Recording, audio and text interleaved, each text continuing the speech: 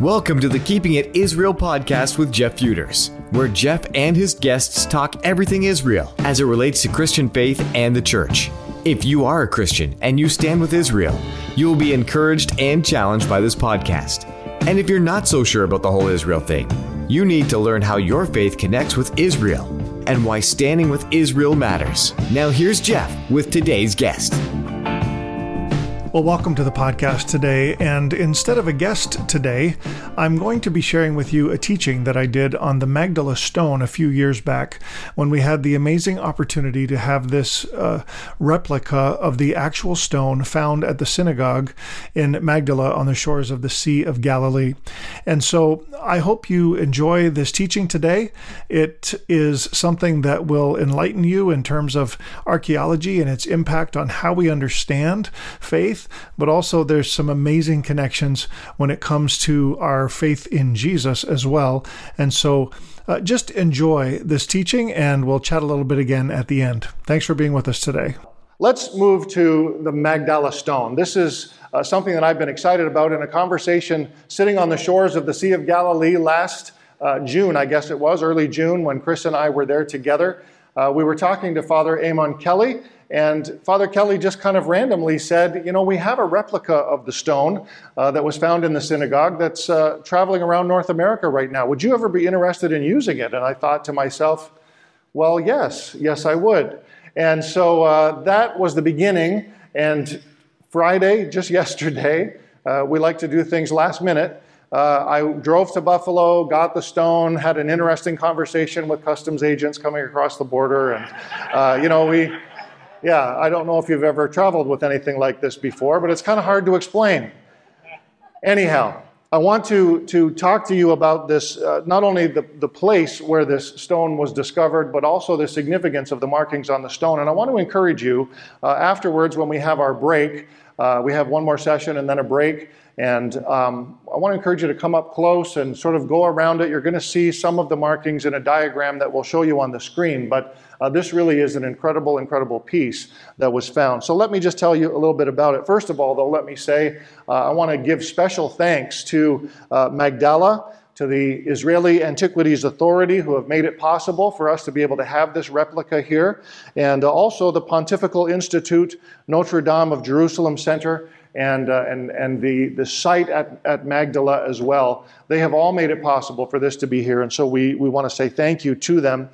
Then also, I would just sort of at the beginning, okay, I'm not going to cite sources all the way through this. I don't want this to be really academic, but I want to let you know that I got a lot of information from a couple of journals, Novum Testamentum, one by Mordecai Aviam, and another by Richard Bauckham, I think is how you would pronounce his name. These are academic journals that cover various aspects of New Testament study, and these are the sources that I got much of this information from, and also from Stephen Fine, who is the professor of Jewish history, director of the Arch of Titus Project, and also he is part of the Yeshiva University Center for Israel Studies. And so these are the sources that we have drawn much of this information from that I want to just teach you over the next 20-25 minutes. I was hoping to have a little longer, and so if I seem like I'm rushing, I probably am. And we'll try and get through all of this, and I want to start like this, okay? So, a rabbi, a fisherman, Mary Magdalene, and Jesus all walk into a synagogue. Kind of sounds like a joke, doesn't it? You're waiting for the punchline. Well, it does sound like the beginning to a joke, but I'm not actually joking, although there's an incredible punchline, and I want to get to that by the end of our time together. The synagogue at Magdala was discovered in 2009 when the Pontifical Institute Jerusalem prepared to begin construction of their hospitality center on the shores of the Sea of Galilee. Now, as they began to dig to build this hospitality center. They had a big hospitality center in Jerusalem. It's still there, Notre Dame. If you have a chance ever to go visit it, it's quite something. And they wanted one in the Galilee, and so they purchased this property on the shores of the Sea of Galilee, and they began to dig to build this hotel and hospitality center that they were going to have for pilgrims to Galilee. Well, 6 inches under the surface, they began to discover an entire community there on their property. Really very remarkable. And in 2009, they discovered the synagogue. And so there's a number of things, but I want to get to that in a second. We first hear about this town of Magdala through someone we know from Scripture. We hear about Mary Magdalene in Luke chapter 8 as Jesus and his entourage are traveling around the region of the Galilee from town to town. And in Luke 8, verses 1 to 3, it says this: "After this, Jesus traveled about from one town and village to another, proclaiming the good news of the kingdom of God.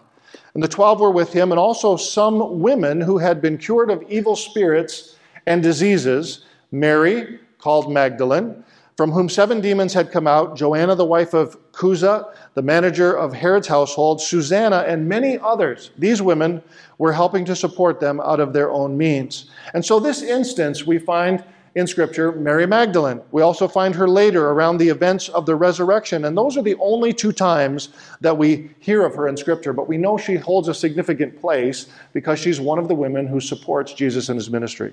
Well, what was found in 2009 on the shores of the Sea of Galilee is believed to be her hometown, near modern-day Migdal. Why? Because Mary's last name wasn't Magdalene. There were many, many Marys in those days, and how they would identify Marys from different communities, they would say Mary of Magdala, or Mary of Nazareth, Mary of Magdala. And so not her last name, but where she was from. And so we have a photo here, an aerial view of this site today.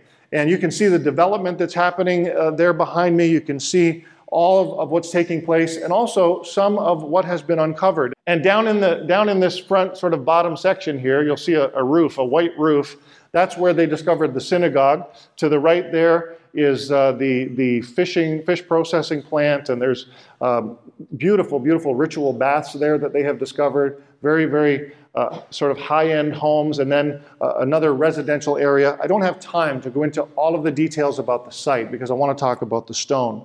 But it's a very, very significant discovery, and this is why. Because the Bible tells us that Jesus, as he was in the region of Galilee, went from town to town speaking in their synagogues. And here in Magdala, they discovered one of very few synagogues that date to the exact time of Jesus. The last time that this town was inhabited was 68 AD because of the Jewish revolt that occurred at that time, and the Romans ended up crushing that revolt, and the Jews were driven out. And so 68 AD was the last time that this town was inhabited, and we know this because of coins that have been found there and so on. There's just so much information that I can't really get into it all, but I want to talk to you about the stone.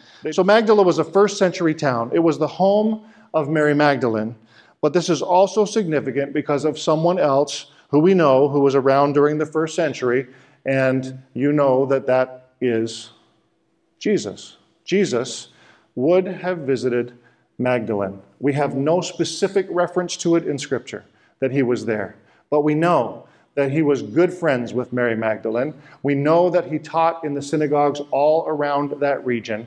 And so I believe, there is a 95% chance that Jesus was not only in this community, but sat in this synagogue with his friends.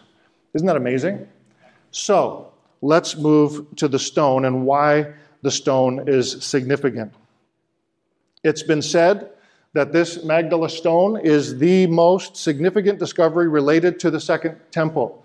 Aviam, one of the sources that I mentioned, says this: "This Migdal stone with its decorations is the first and only collection of symbols of the temple to show the importance of the temple to the people who frequented the synagogue there in the community of Galilee." I want to go to another diagram, and this is a diagram of the tabernacle. Also, the furniture that would be in the temple as well. And you probably, can you read that? Okay, good. So, we have the outer court, the altar of burnt offerings, the brazen laver, and then an entrance into the most holy place where we have the candlestick, to the left there, or the menorah. To the right, the table of showbread. Further in, the altar of incense, more in the center. And then, of course, beyond that, there is the veil and the Holy of Holies. And as we talk about the stone, I want you to think about how the furniture is arranged in the temple, because the markings on this are very significant, and there is a connection made between the local synagogue in Galilee and the temple in Jerusalem. And this is what archaeologists believe about this particular stone. So can we begin talking about the stone? All right, you can see the stone, and again, I want to encourage you at the break, come up close, get around it, have a look. But I'll have some diagrams that we're going to put up, and the first one I think will be there right about now. And this is the facade of the stone, or the front, and that's what's facing you currently, okay?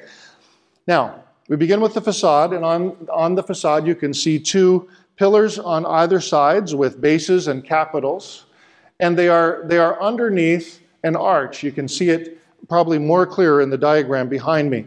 Underneath an arch. And experts believe that if this facade of the stone was discovered in its original place, which they believe that it was, they call that, discovered in situ, in place, that where it was facing was southward towards, guess where? Towards Jerusalem. It was facing toward Jerusalem and the place of the Holy Temple. And what this front side essentially is giving us is a view inside the inner hall, or that most holy place that we saw in the diagram together. Are you following me? So it's like you're standing in the outer courts, you're looking through the arch into the most holy place. One of the main things you can probably see on the front there, what's the main thing that you see on the front of the stone there? The menorah, right. The menorah. The front of the stone depicts the oldest carved image of the Second Temple's 7-branched menorah ever found. That's what we're looking at right here, okay? And then beside it, on either side, 2 amphorae, they call them, or essentially vessels, on either side of the menorah. So, I want to go to Zechariah chapter 4. And just if you have your Bible, you can open there and follow along. Zechariah 4, 1 to 14. It says, the angel who talked with me returned and woke me up like someone awakened from sleep. This is Zechariah's vision of the golden candlesticks, okay? He asked me, what do you see? I answered, I see a solid gold lampstand with a bowl at the top and 7 lamps on it with 7 channels to the lamps. Also, there are 2 olive trees by it, one on the right of the bowl and the other on its left. I asked the angel who talked with me, what are these, my Lord? He said, do you not know what these are? No, my Lord, I replied. And so he said to me, this is the word of the Lord to Zerubbabel, not by might, nor by power, but by my Spirit, says the Lord Almighty. It's good, right? Now just jump down a little bit with me to verse number 10. It says, who dares despise the day of small things, since the 7 eyes of the Lord that range throughout the earth will rejoice when they see the chosen capstone in the hand of Zerubbabel. And then I asked the angel, what are these 2 olive trees on the right and the left of the lampstand? And again, I asked him, what are these 2 olive branches beside the 2 gold pipes that pour out gold and oil? And he replied, do you not know what these are? No, my Lord, I said. And so he said, these are the 2 who are anointed to serve the Lord of all the earth. Now, when archaeologists look at the stone and at the menorah and how these 2 vessels are arranged, one of the theories that they have come to is that maybe this relates to Zechariah's vision. So there's a possibility. So first of all, the menorah, what does it stand for? It stands for light, of course, but it also is mentioned here that it's the 7 eyes of the Lord looking to and fro, searching the land. It was mentioned here in verse 10. The 7 eyes of the Lord that range throughout the earth. And so the menorah is representative of what God sees as he looks over the land. And then they surmise that the 2 vessels perhaps might relate to the 2 olive trees, that there would be oil in those vessels, and the oil would be required to fuel the lamp as well. So that's one interpretation. Another interpretation, though, is that the two vessels, so we know the menorah is important, right? The menorah, it's one of the most common symbols in Jewish art that's found all over as they discover new archaeological discoveries. But these two vessels, or amphorae, there's another possibility. They say that they could be the flagons of wine that are associated with the table of showbread. Exodus 25 and 29 talks about these. Make its plates and dishes of pure gold, as well as its pitchers and bowls, for the pouring out of the offerings. And then in Exodus 37 and verse 16, it says again, they made from pure gold the articles for the table, its plates and dishes and bowls, and its pitchers for the pouring out of drink offerings, okay? So there's another possibility. These flagons of wine were used in the pouring out of drink offerings, some of the libation ceremonies, and they also could be significant because of their association with the showbread table. Now, there's one more thing on the face of the stone that I haven't mentioned yet. Does anybody see what it is?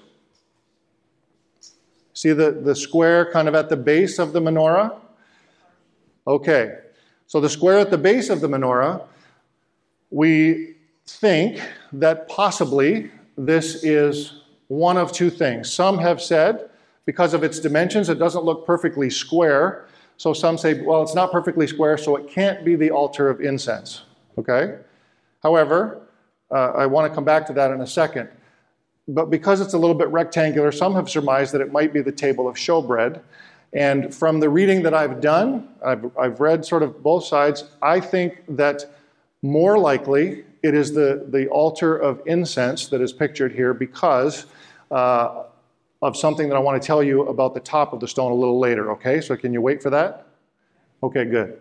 So we have the menorah, we have underneath it the altar of incense is what we're surmising.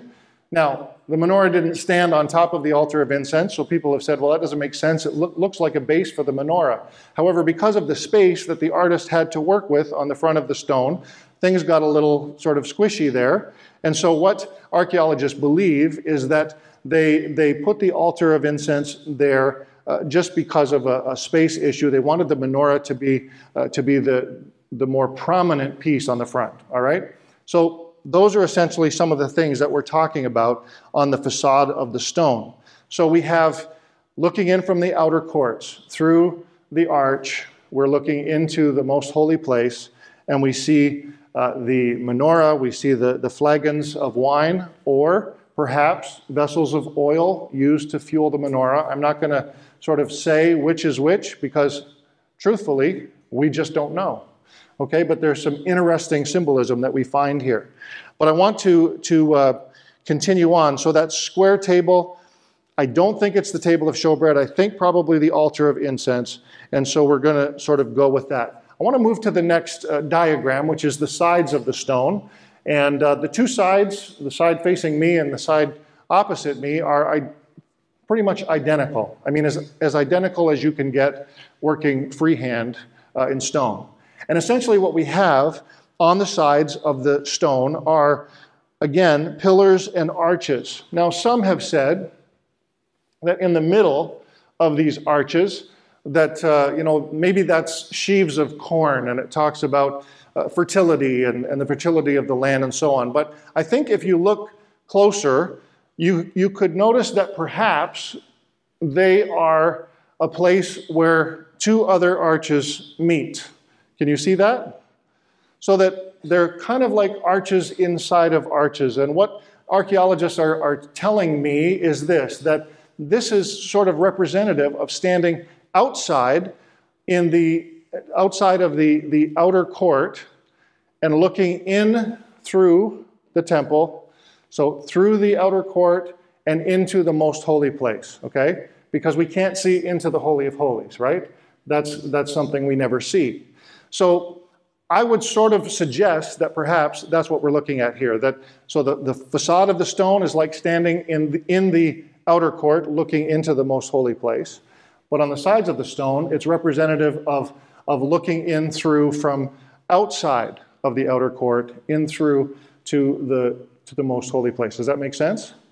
That's the most explanation I'm going to give you of the side. Now there is one other little item on the end here And there's sort of two possibilities.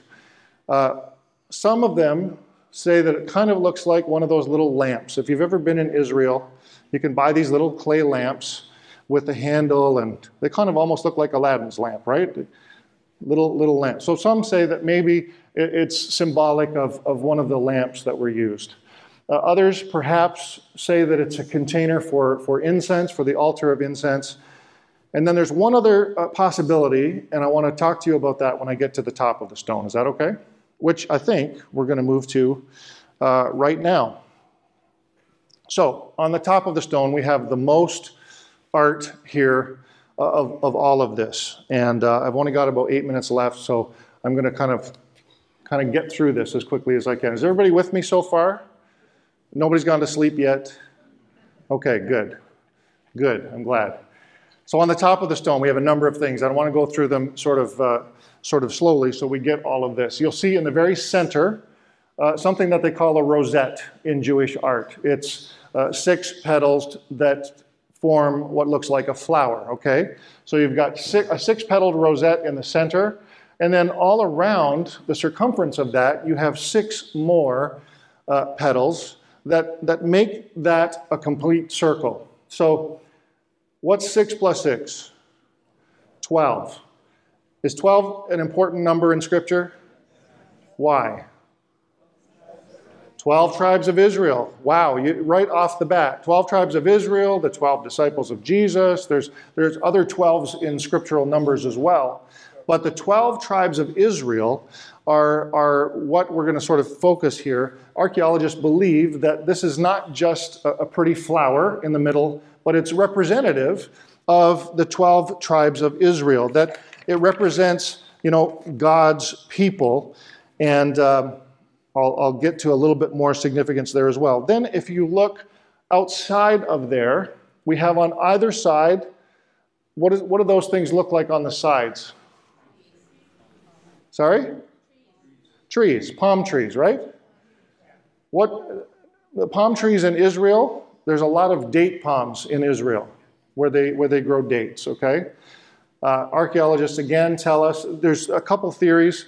One archaeologist, I believe it's Aviam, believes that these could actually be the rakes that they used to rake the ash off the altar of sacrifice, to remove the coals. That they're actually sort of rake-shaped, and the diagonal lines aren't the same as the straight rings around a date palm, and so that's his theory.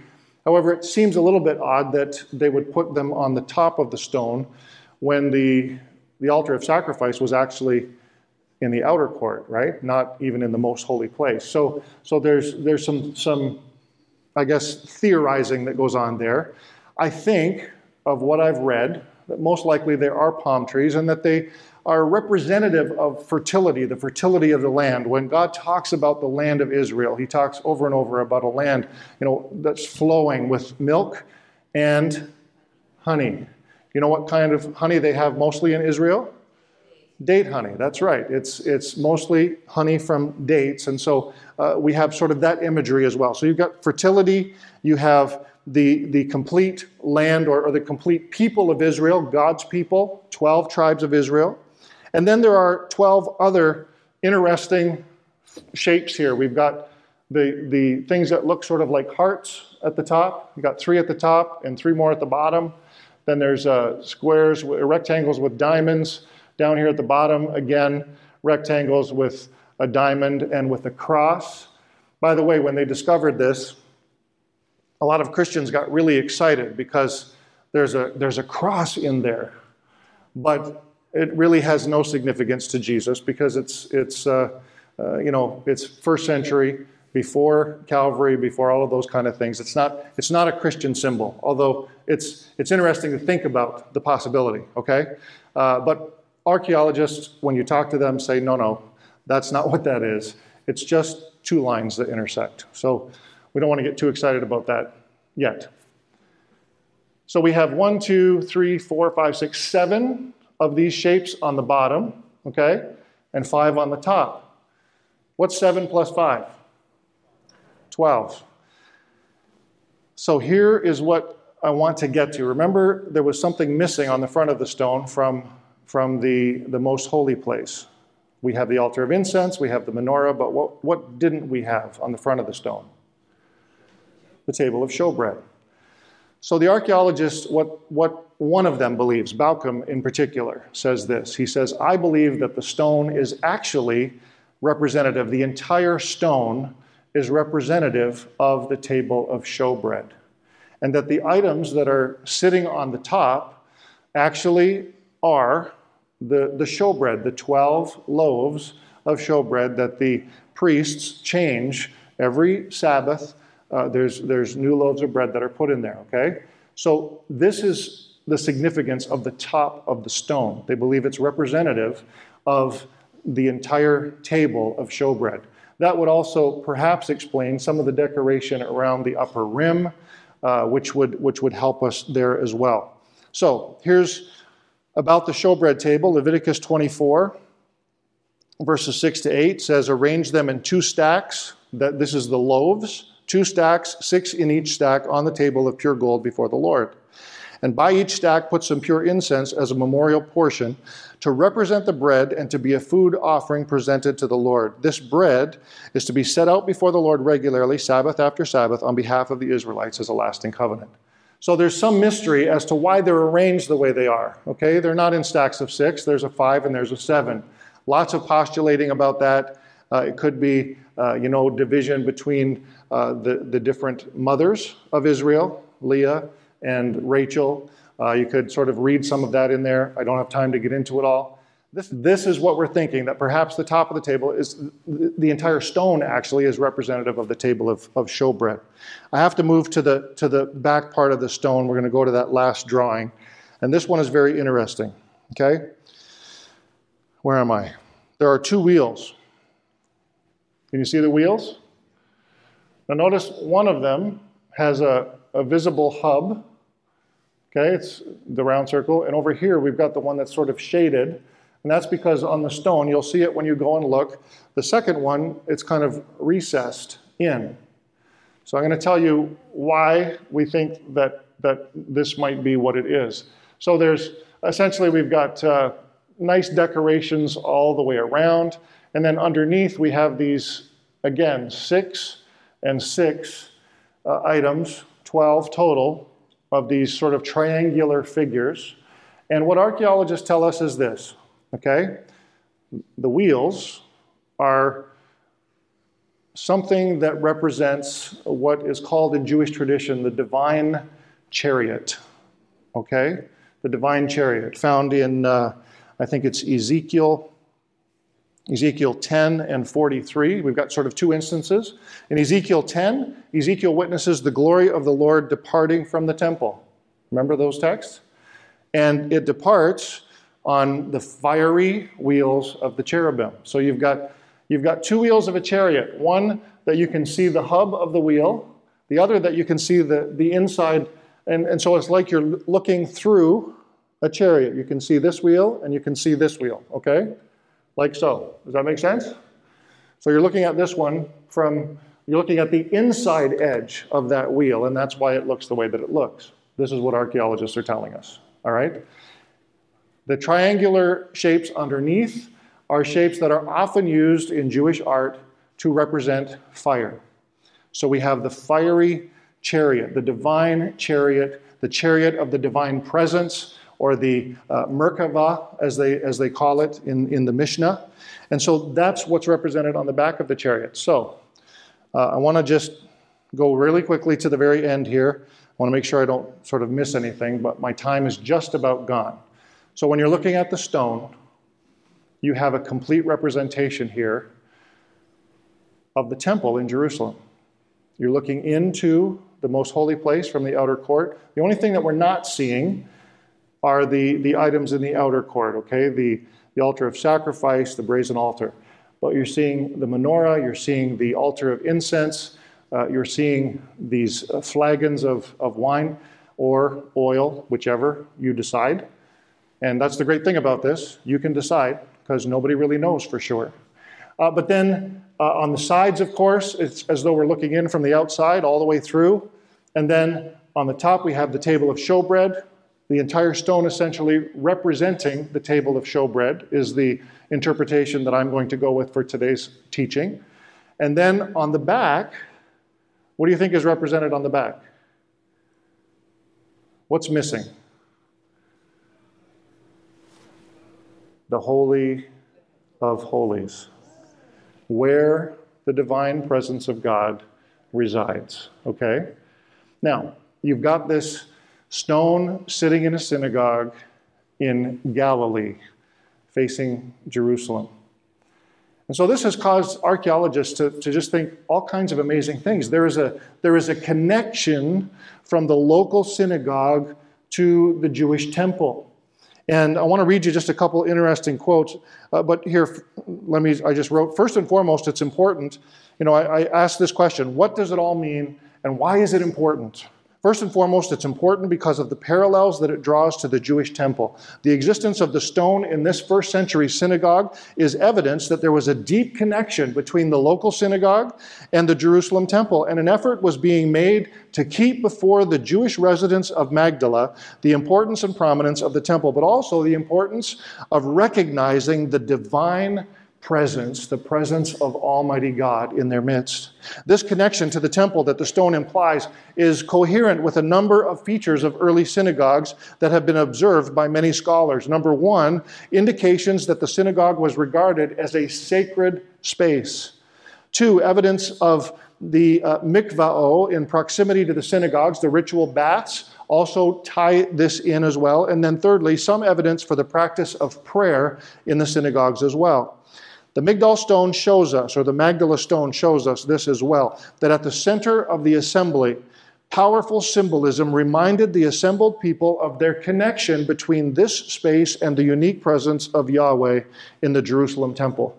The symbolism in no way competes with or substitutes for the Jerusalem temple, but forges a strong connection with it.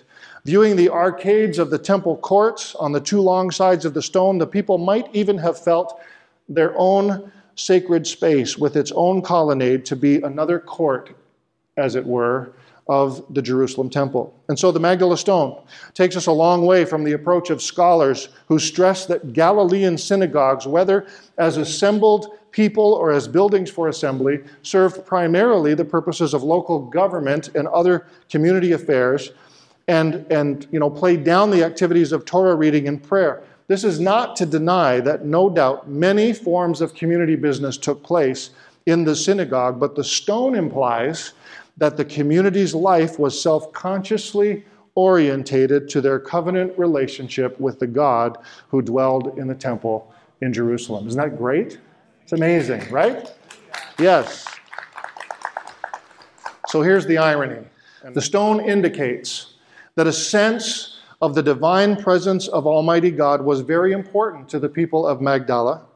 And yet, if Jesus visited Magdala, as we assume he did, and even taught in their synagogue, as the Gospels tell us over and over and over again that Jesus did in all the towns and villages that he visited in those areas, then the divine presence was actually right in their midst, and many of them did not even understand or recognize him as such. John tells us that he came to his own, and his own did not receive him. But as many as received him, to those he gave power to become the children of God. Amen? So, a rabbi, a fisherman, Jesus, and Mary Magdalene all walk into a synagogue. And sadly, only some of them know that they are with the Logos, the living Word, the divine presence of God incarnate. They're looking to a stone, and Jesus is right among them. Hallelujah.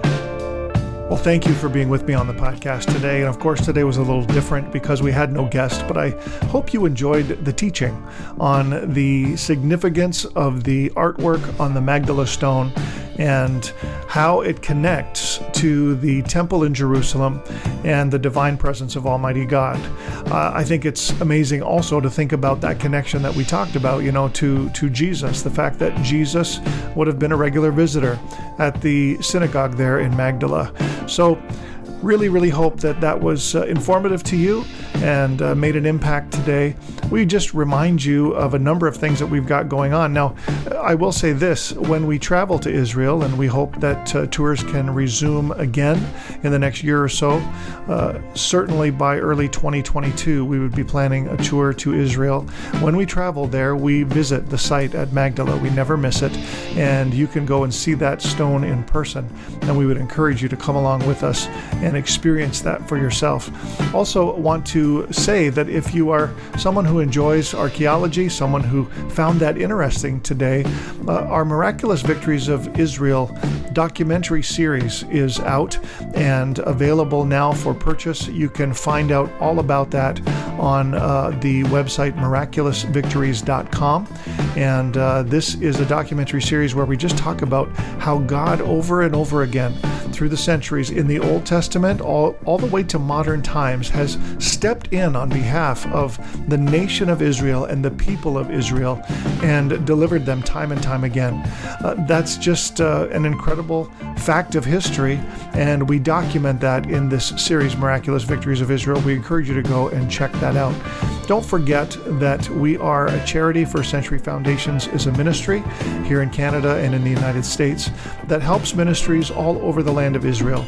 And if you would be interested in engaging with us and making a donation to assist ministries in Israel, we would love for you to go to our webpage, firstcenturyfoundations.com/donate, and you can find out there how you can make your secure online donation. We will receipt you at the end of the year for your charitable tax receipt for your income tax. And so please check that out, and we would just encourage you to engage with us in that way.